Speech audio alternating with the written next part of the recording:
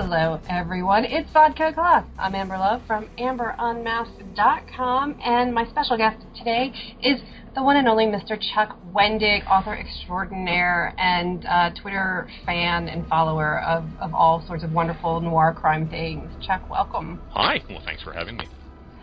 So, you've been getting a lot of publicity these days because Blackbirds just came out, right? Literally a couple days ago. Tuesday. That was a wild little event. It's good. Yeah. So, and Double Dead came out last year, just a few months. It seems like. Yeah, just before the turn of the year, I guess, something like that. Sure.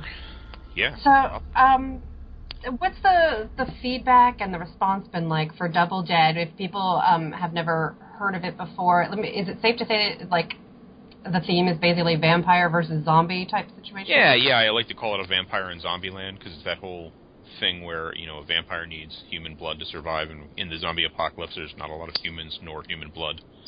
Right. So, it's like mad cow disease amongst the human herd, so his food supply is completely, totally screwed over. And this mad, crazy vampire, not a good guy, really, is forced to sort of become a good guy to protect his food supply. Oh, so he's a dick vampire. He's a dick vampire. He's not a glittery, happy vampire. He eats people. The only way he glitters is if he eats a stripper. Oh, well, fantastic. Is he from Jersey then? Well, he's from New York, so okay. Near Jersey. He's got a little Jersey on him, probably. Okay. Yeah. So what's the response in the sales and feedback been like for Double Dead? Double Dead, I hear they've been good. I don't actually know. Double Dead is technically part of a series, so I'm not really privy to sales information directly. Abaddon, the publisher, has said it was their fastest selling book of 2011, so that's a good sign. Good enough where they signed me on for a novella sequel called Bad Blood. And Bad Blood will come out, I think, in May or June. I'm not really sure of the date. And then if that sells well, there will be 2 more novellas, and then those novellas will form 1 more print book. So okay. The Coburn's crazy adventures continues this time. So it'll continue to be available in print and digital? Well, the novella is only digital initially. It'll be available in print, presuming that there's enough, I guess. Okay. Great. So when there's something, 8 million things out there that are similar, like vampires and zombies, how does that affect your decision-making? It only does to a certain point, because I'm not necessarily privy to what everyone else is doing, and I think that if you're a strong enough and a capable enough writer, whether I am or not, I'm not going to make that judgment. I can only hope. I think ultimately what happens is it doesn't matter if you're following a trend or not, you're going to still do your own thing. I mean, it's like if I were to take a popular novel and rewrite it my own way, it would be different. It'd just be a different thing. Even though it was exactly the same thing that I had read, I would have gone different ways with it. And so, and one thing I hadn't seen was I had not seen that lone vampire in a zombie apocalypse, though I have since been informed there was a film script around at one point that had that as kind of a core and maybe a comic book.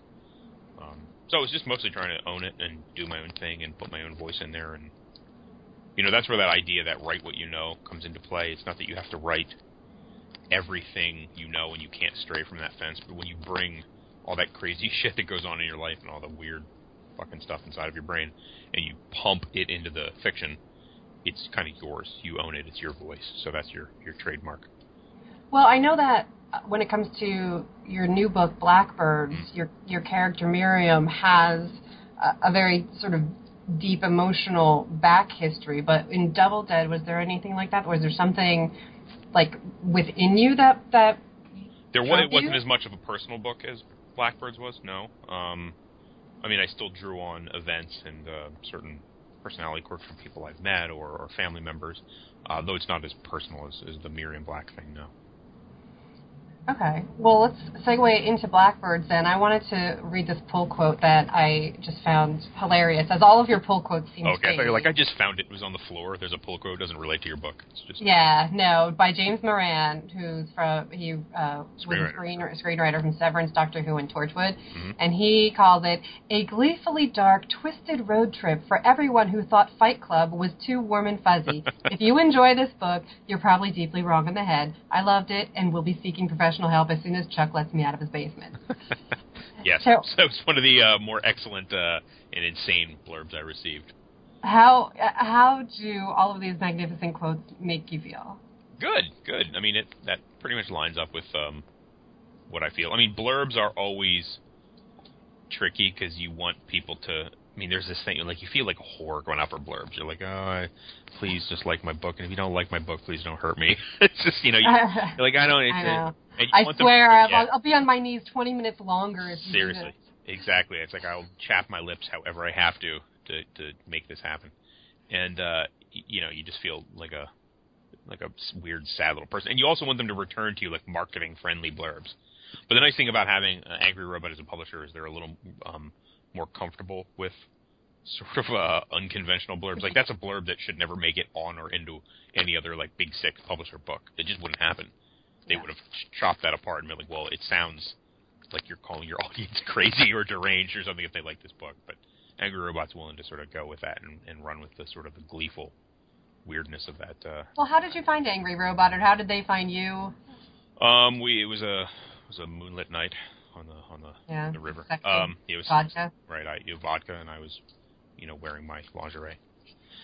And I was shaking it. No, I had friends who were published there. Matt Forbeck was published there originally with Amortals and Vegas Nights, and recently Carpathia, which is a really cool book. Speaking of vampires, and we had put Blackbirds around it. It had run the crazy gauntlet, the carousel, again and again, and it just wasn't gaining any traction.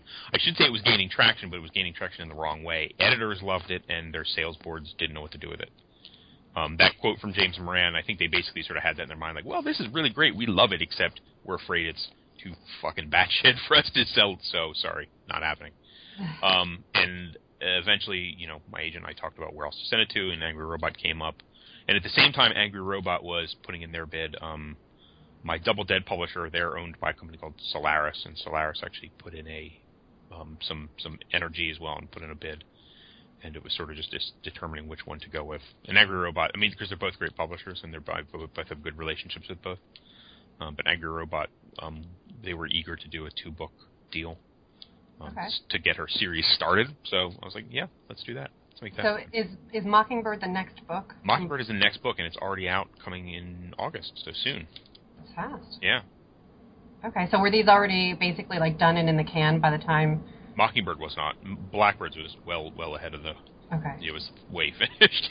Okay. Finished for 2 years, and it was, it took me 6 or 7 years to actually write, and it took me 30 days to write Mockingbird, which is either a really good sign or a really bad sign.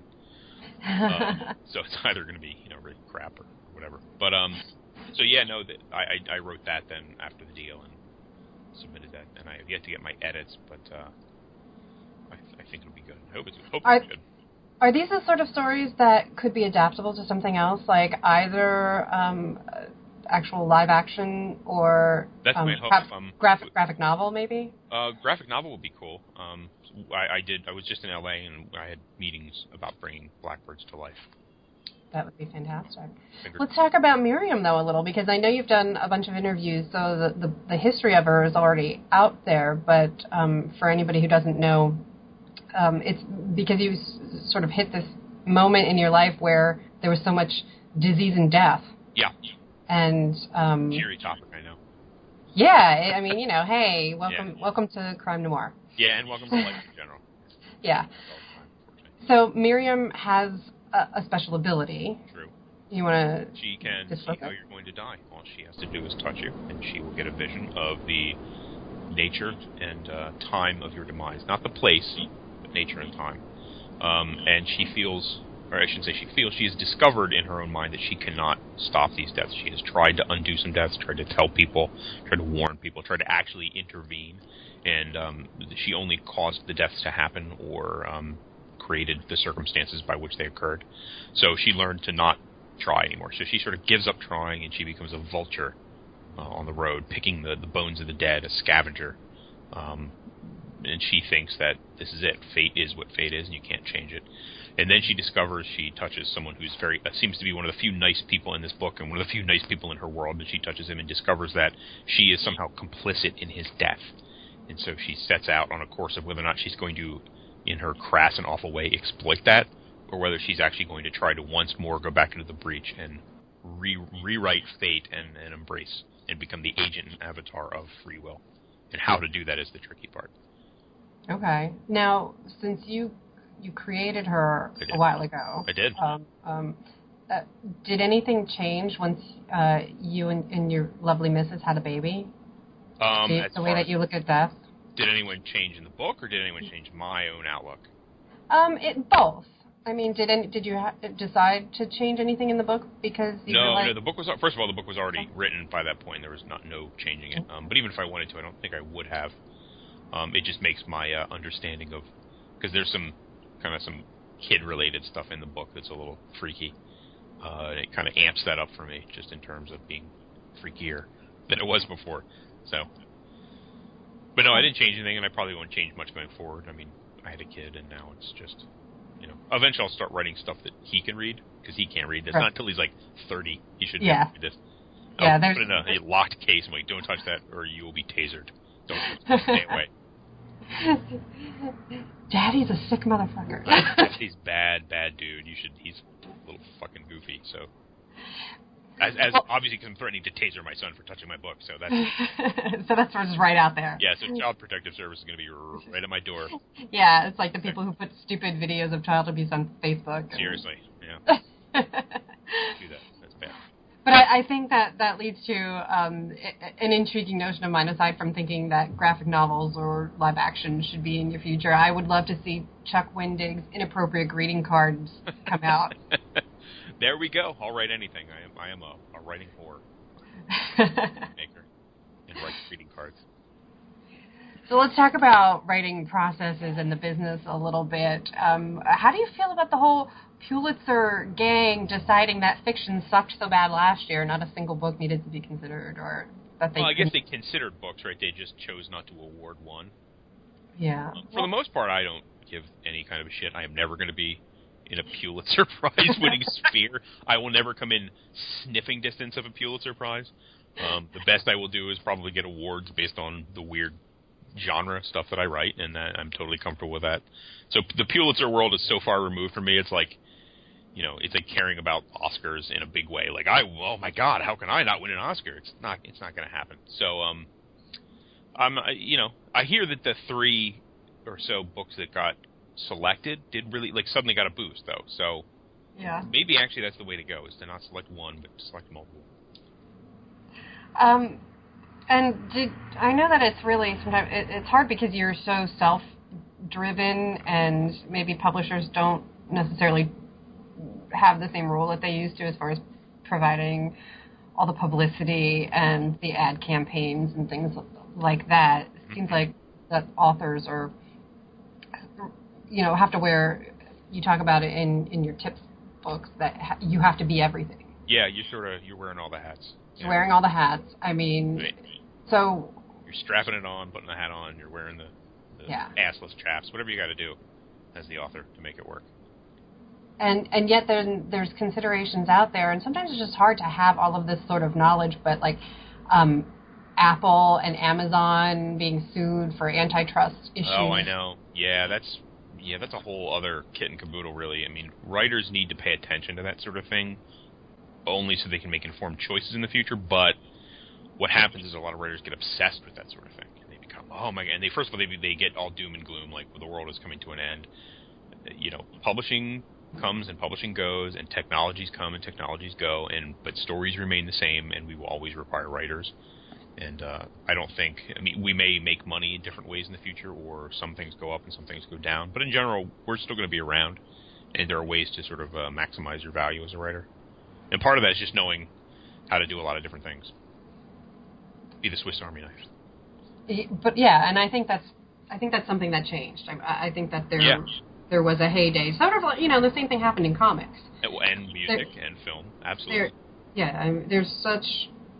There's so much more independent involvement that even if you do land something corporate, your success still seems to be largely based on you and your drive. Yeah, but you know what? And some people don't like that, but there's something actually kind of awesome about that too, because it puts a lot more power in the writer's hand and the author's hand. Mm-hmm. But you have maybe more of an ability now to guide your own success. With social media and the internet and democratizing tools, you have the chance to sort of do your own fucking thing all of a sudden. Before you were beholden to your publisher, right? And if they didn't support your book, well, good luck. You were just out in the cold.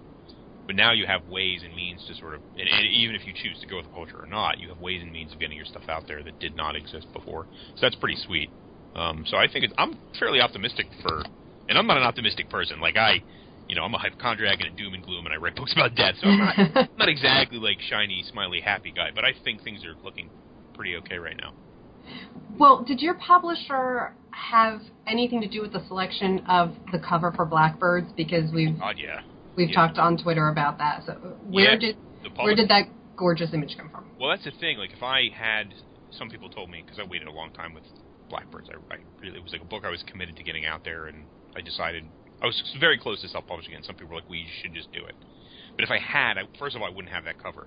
And as much as there's that saying that says you shouldn't judge a book by its cover, no, fuck that. If you can judge my book by its cover, like it, please do. Judge it away and pick it up. Pick up 10 of those lovely covers. So I wouldn't have had that opportunity if it was not for the whole having a traditional publisher.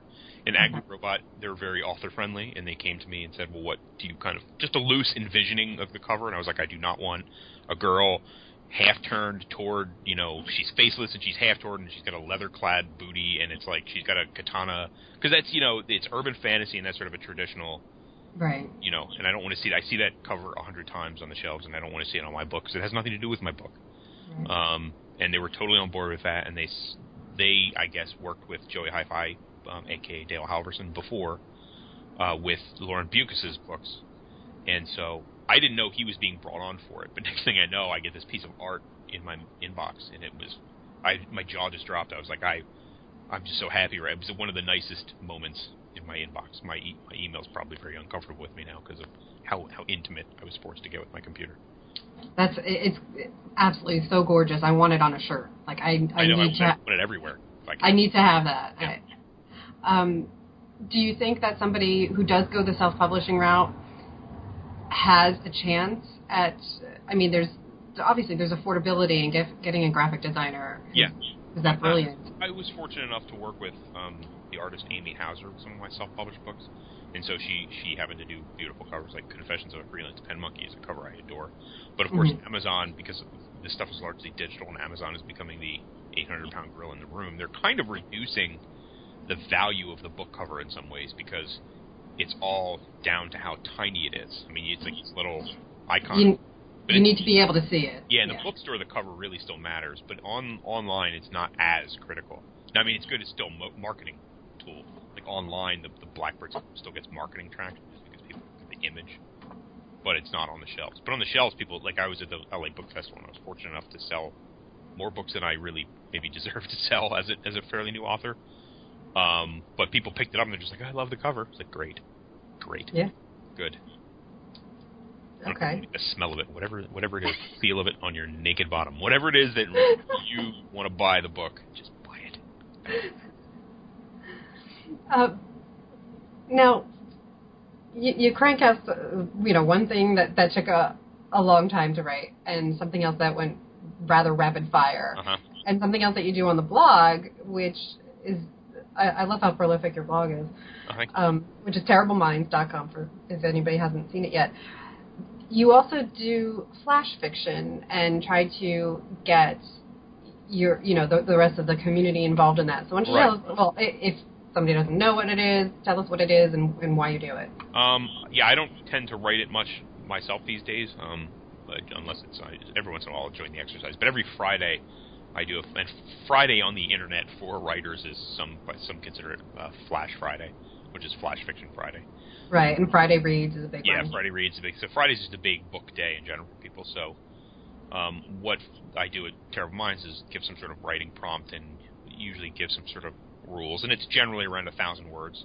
And then you have a week to write it on that topic, on that prompt. And every once in a while there'll be prizes and stuff, but just keeps people writing and kind of in the vein of what I encourage there, which is just to be generative and productive.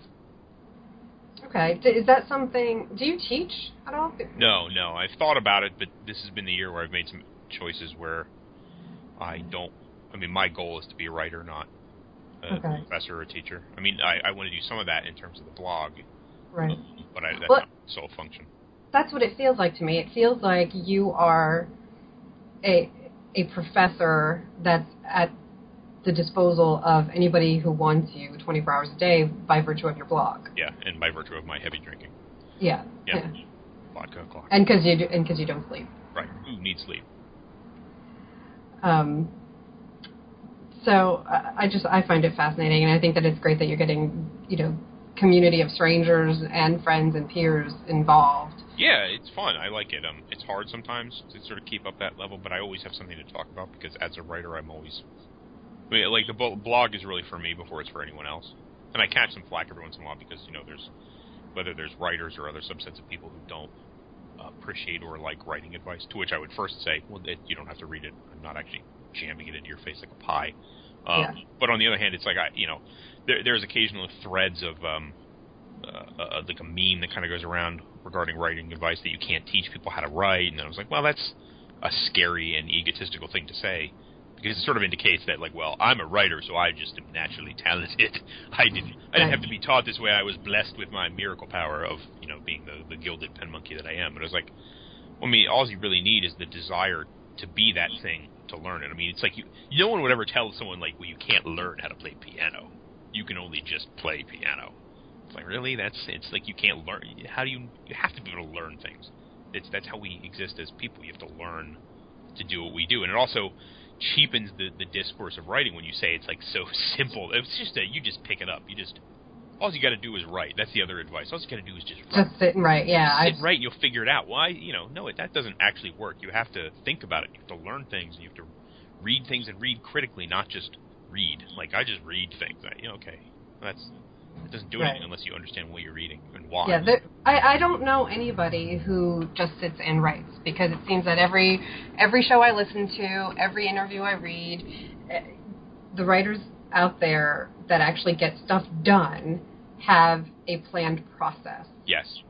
And so when there is it just sit and write, sit and do it mentality, I also can't understand that one bit. Yeah, I mean, obviously, you should read, right? Those are two. Those are the bare necessities. But I mean, there's really a lot that goes on in terms of being a writer, and in terms of building the skill and the understanding of the industry and all that stuff. It's not just that one thing. It's not so simple. It's not like jogging. All you got to do is just jog. Oh, okay, figured it out. I'm a professional jogger. Done. We're good. When is it acceptable to call oneself a writer? I used to be really a kind of a cocky asshole about that, but I'm not anymore. I think I was sort of a jerk about that. I think if you write, you're a writer. If you're productive, if you sit down and you write, you're a writer. And part of it is just a self-identification thing in that case. But being a professional writer is a different thing, because the word professional implies money. Yeah, implies money. Which is a whole other level of when you bring money into it, for good and for bad. Okay. And you were talking about, advice or bad advice. What about the critics? One thing that at least in the comics community, there's a lot of this sucks balls, blanket feedback, right? And everybody's a critic. Yeah, see, that's the trick. Everybody's a reviewer, not a critic, but they call themselves critics. Yeah. That's the art of criticism is slowly being lost, which is a sad thing, because criticism tends to look at an art product of some kind and dissect it, and occasionally make judgments about it, but mostly just to figure it out. Whether the person likes it or not, the criticism is about trying to figure out what's ticking in there. Mm-hmm. But reviewing is just thumbs up, thumbs down. Right. And it's like, that's fine. That's fine. That's valid. If I'm reading a reviewer that I like, I'm obviously invested in his opinion, and he's part of my self-proclaimed circle of trust. So if he says something sucks, I'm more inclined to agree. But it's not really criticism in the strictest sense. That was something that I had to learn as well. And in our comics workshops, it's a completely different type of feedback, because what I find in reviews is that they're book reports. Exactly. That's really what it is, right? And a critique is, as you're saying, it's a breakdown. where's the character development, or you forgot that this guy walked out of the room and then you brought him back on the scene here and we don't know why. Right. I mean, they're just literal, minute things, or it could be grand story arc things like, there's a big giant loophole and it's obvious and you missed it. Right. So, if you see something that sounds like a real sucky-ass review or a critique that's, jarring about your own work, do you react? Or do you look the other way? Do you run and hide? Well, I'm dealing with that now because there's kind of an interesting thread of criticism that's going around Blackbirds. It's tricky for me to negotiate because I don't necessarily agree with it, but alternately, I get it, and I don't think they're wrong in the sense that, you're wrong to have an opinion. I mean, if you have an opinion, go for it. But the thread is that because I'm a guy writing a girl character, I think one review called it a Fiesta de Dicks, and it was, it's a very male-driven book, and it's disingenuous or whatever because I'm a guy writing this book, and it's a female protagonist, and she's clearly a male character written with a vagina or something. I don't know what it is, which is weird because it's tricky. I know women like this. I know women who are very foul-mouthed, and some of the reviews seems to take shots that she's somewhat of an active protagonist. I don't know. It's a little strange. So I don't always know what to do with that because suddenly the comment feed will be filled up with people who are like, oh, I was going to buy this, but now I'm not. Thanks. And you're like, oh no, wait, crap. Try it yourself. But alternately, then part of me is like, well, if you were that easily dissuaded from reading my book, then it's probably you probably wouldn't like it. So maybe it's a good self-winnowing process that maybe that's a necessary thing. But it always feels like initially like you're stealing money from my mouth. Stop telling people not to read my book. But look at the cover. Yeah, it's beautiful. Shut up. Don't do that. But not everyone's going to like it, and some people are going to have very strong feelings about it. It's a strong book, and I don't mean strong as in good. I'm not judging, but I mean it's strongly worded. There's a lot of harsh action, and it's a nasty, in a lot of cases, a nasty book. I mean, I think it has heart, and I think it has a sweet nougaty core in the midst of its canker sores. But it's so I totally get why people might feel challenged by it that way. So, but this is definitely something that's come up. Comics are emblazoned right now with the whole lack of female characters that are relatable kind of situation, and DC Comics took the brunt of those attacks. Yes. But we have characters like this woman Katana and a Black Canary. They're very fierce. They're kick-ass characters. Right. We're only starting to see their off-duty lives, if you will. Right. It's just because it's a new line, but it's almost like you can't pretend that you're writing a book in one genre and really give them something else. You can't say, I've created this character Miriam. She really, really is fierce, but instead I'm going to tell you this lovely love story about, her reconnecting with the man when he came back from the war. And, right. And we're going to have the Notebook with Miriam Black. Well, but that's the thing. As much as, she's a harsh, acidy character, and she does have, she can kick a little ass when called to. But there's also some, very vulnerable moments, and they're very tender moments with men, and in some cases other women and stuff, and stories of her mother. And I don't think that's necessarily a female trait. I just think it's a good character trait to sort of, like, I even try to do that with Coburn in Double Dead. He's so hardly exteriored, but then there's some shot through real moment. There's some sadness and some, like, in the core of every story is this really core of sadness. And so I think drawing on that is nice. And I don't think that's necessarily a male or female thing. I think Neil Gaiman recently said that all books are boy books or girl books. Right. Which is interesting, but I don't know that I buy it. Well, they're certainly marketed that way. Yeah, they're certainly marketed that way, but I don't know that they're that way at the core. I think that, the big issue this month was the Hunger Games. The Hunger Games, yeah. Female protagonist, weapons carrier, very skilled. Yeah. Hunter,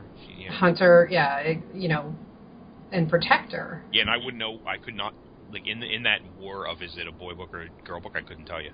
I really couldn't. I feel like there's a very because you have the weapon thing, that's theoretically male-minded, and because there's an emotional connection with a boy, that's theoretically female-minded, and I use air quotes on all of those because I don't think they really are male or female-minded. I think, I don't know, it's weird because you start getting into, like, the people who seem to want to say that sexism is in books then say that there's boy books and girl books, which is essentially a sexist comment. Sure. It's essentially saying that this book is for boys and this book is for girls, and there may be crossover, but that's how they are. But I don't know that that's it. I think people are a little more complex than that. But there's a difference to me in taking two legendary male fictional characters, yet they couldn't be more different. If I take Hercule Poirot versus Martin Riggs from Lethal Weapon. Right. I mean, both solve crimes. Right. You know, both are good guys. And yet one is dapper and dandy and drinks his tea with his pinky out. And, well, sure, absolutely. And I definitely agree that some books are boy books and some books are girl books. I mean, I think they are, but I don't think every book is a boy book and a girl book, or a girl book, I should say. I think that you start to get into some dangerous presuppositions with what books should be, and it's maybe a little too simplistic. Do you think any female authors get flack for that? Yeah, in that review I'm speaking of regarding my book, in the review she had referenced 3 or 4 other books and these were, I think, all female authors who they had felt were either not writing strong female characters or writing female characters that were all in subservience to men or whatever it was, unrealistic. There were various complaints. Okay. So my initial response was if I was a girl who had written Blackbirds or a woman, would it have mattered? Do you think there's, like J.K. Rowling, what I had heard several times, and so I don't know if it's true or not, but her name's Josephine, she was told to use J.K. Right. by her publisher, that we need to make you marketable, you can't be a woman. Yeah, I think that used to be the case. I don't know, well, at least in certain genres that can't be the case. I mean, urban fantasy, I think, has a very strong female-friendly, yeah. Yeah, a lot of female authors working in that genre. And fantasy in general, and some.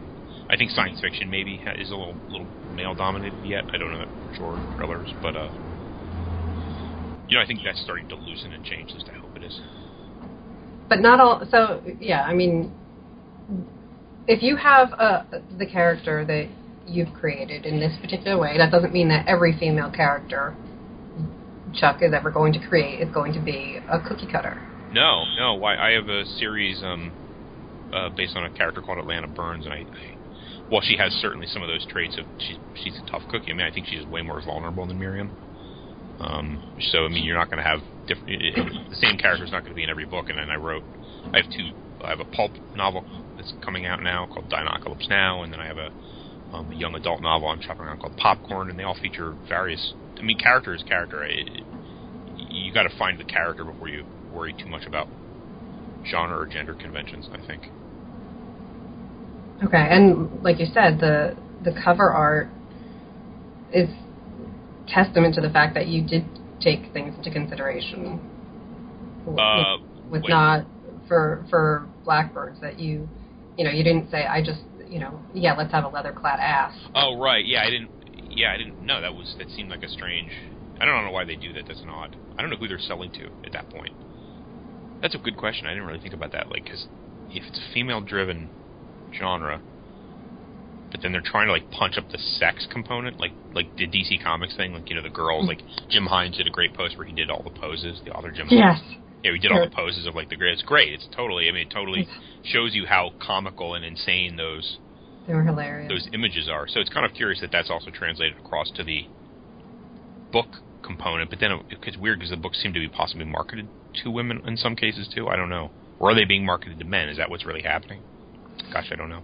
I don't know. Television is sort of changing, I think, because at least when it comes to what I see in crime shows, I watch Rizzoli and Isles, I watch Castle, oh, sure, sure. I watch Body of Proof, and Covert Affairs, and usually before I see something ridiculous, like a ridiculous short skirt, what I do notice is they try to get the sex in there with ridiculous shoes.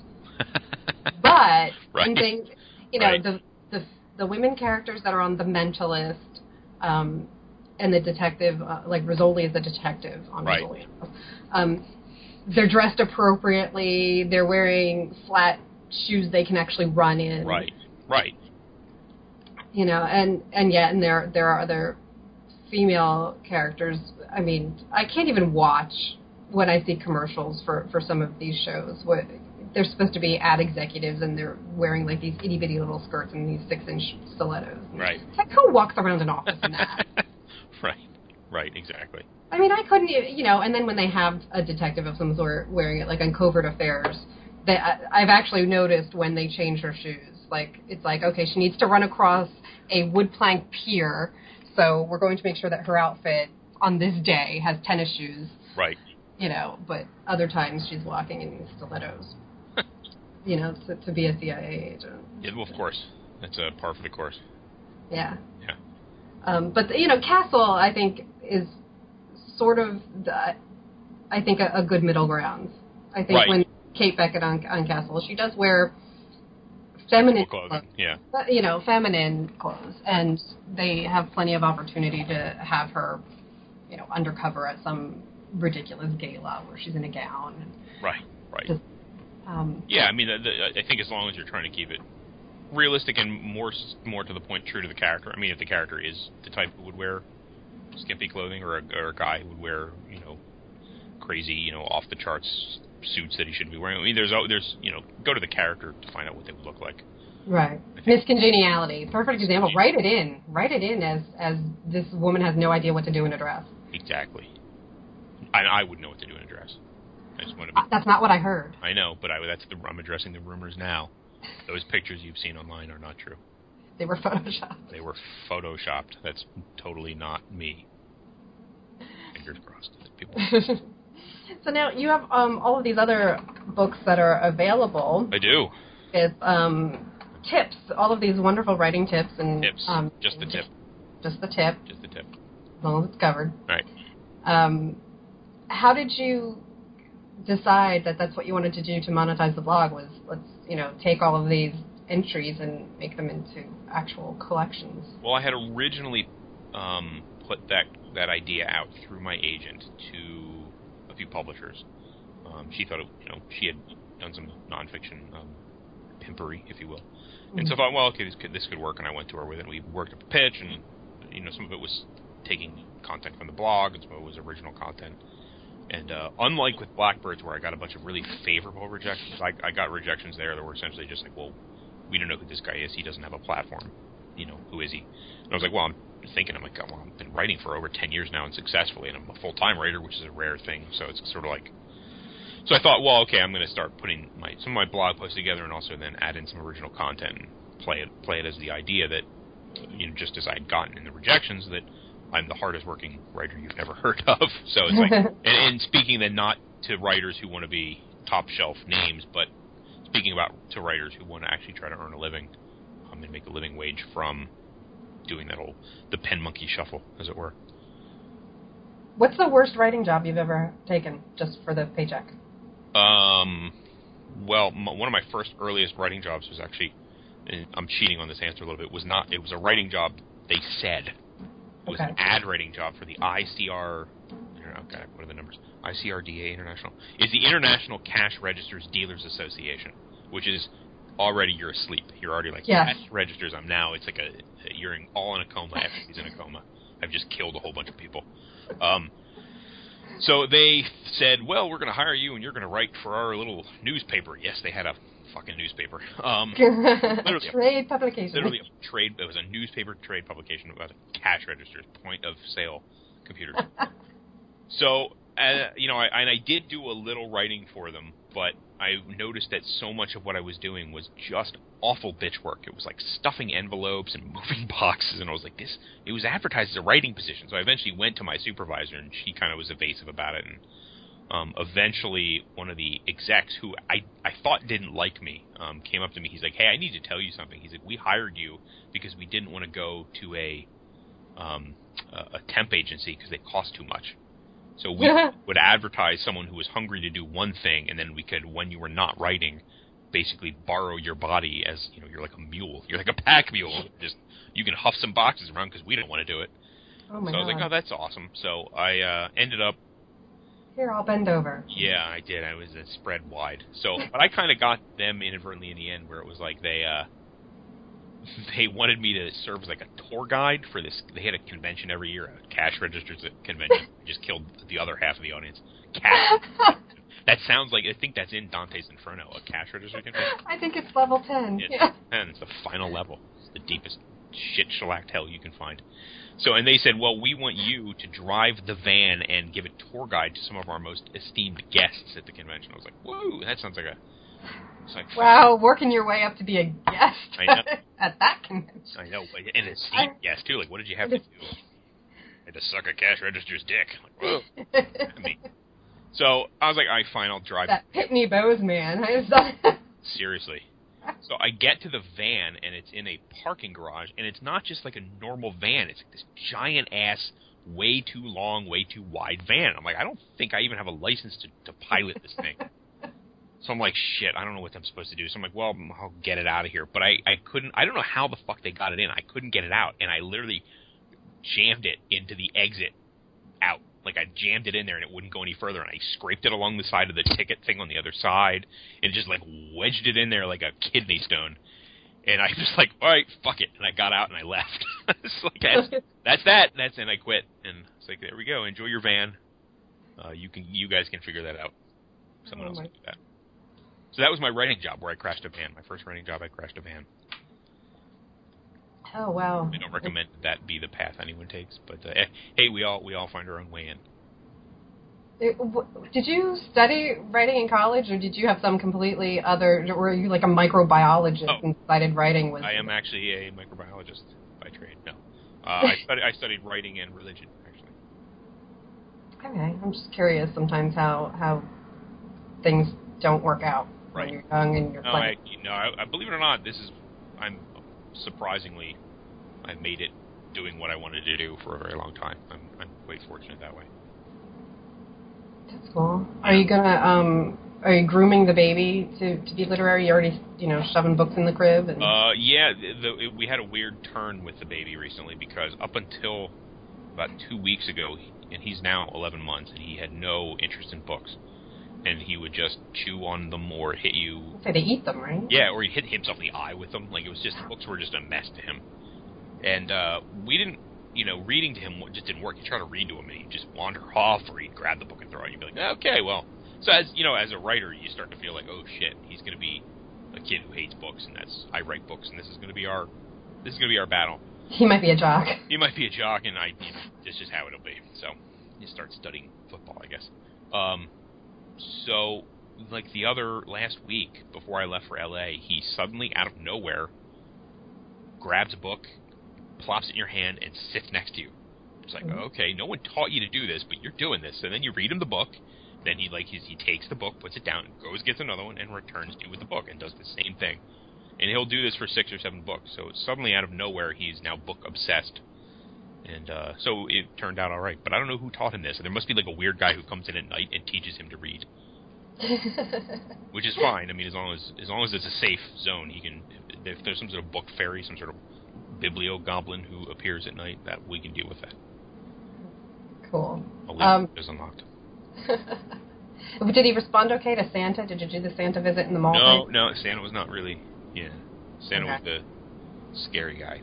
And we tried, we made the mistake of leaving him on Santa's lap, which is terrifying. I mean, when you think about it, it's like, all right, I'm going away. It's a happy time now. We're just going to put you on this weird old dude's lap, and he's dressed like a clown of some sort. So enjoy, and he probably smells like chewing tobacco or something. So just enjoy this. Just relax. Oh. Now, I have a completely ludicrous thing that I want you to think about. Oh, all right. Take your time. I will. Would you rather have dinner and a conversation with Chuck Norris or the Dalai Lama? That is a good one, because Dalai Lama, I like all his little quotes, like his tweets, Like, Yeah. oh, the Dalai Lama just said something that made me feel so much better about my life. I know, right? I followed. But Chuck Norris is sort of badass, but Chuck Norris is also sort of like a crazy Republican these days. Like, he supported Mike Huckabee, which is sort of nuts. So, you know, and I feel like his time as an icon, this is heresy, I know, but his time as an icon of ass kickery is maybe nearing an end. Like, that meme is sort of done. Like, he's getting older, and he's a Republican kind of hardcore guy, and you're like, well, all right. So let's go with the Dalai Lama. I bet the Dalai Lama can... You know what? I'm gonna make a brave statement. I bet the Dalai Lama can kick Chuck Norris's ass secretly. You probably can. You know, he sits on a mountain. It's not just because it's racist. Like, I actually could believe the Dalai Lama is like a street fighter. Like, he could break a bottle and shank you with it. Well, sure. He's like one of those airbender people, right? He's probably a fucking airbender. That's what he is. Yep. He's the Avatar. Good. We've just figured out something not really important here today. I do, and I think that'll be picked up by, every, blog media network. Yep. Call CNN or... Well, I would love to make the AP Wire with this discussion. I bet it already has. Do you get distracted from your writing? Are you, too busy playing Words with Friends or draw something? Yeah, I used to. I just try not to be. It's like, the biggest thing now is, social media and the internet. The internet's just a giant pothole, which you could lose your entire car in if you're not... it's the phenomenon to me when I used to go into, a CD store, a record store. You'd wander and you'd be like, I know I came in here for something. The moment I walk through the door, I don't know why. Now I'm just have to wander around lost. And, I feel like an old person aimlessly wandering in the hall. Like, I'm just clicking on things like, I don't know where I'm at, but I just have to follow this trail of breadcrumbs to something more entertaining. And then you're like, oh, it's been 2 hours and I haven't written anything. So that's my one distraction. So I really have to punt the internet in the nads and tell it no. Yeah, and coffee is your friend. Coffee's my friend. Yeah. Coffee. That's good. I'm not despite what much I talk about, I don't drink a shit ton of coffee because it will. Right. I'll be freaking out by noon. I'll be peeing myself and banging my head on the window like a bee.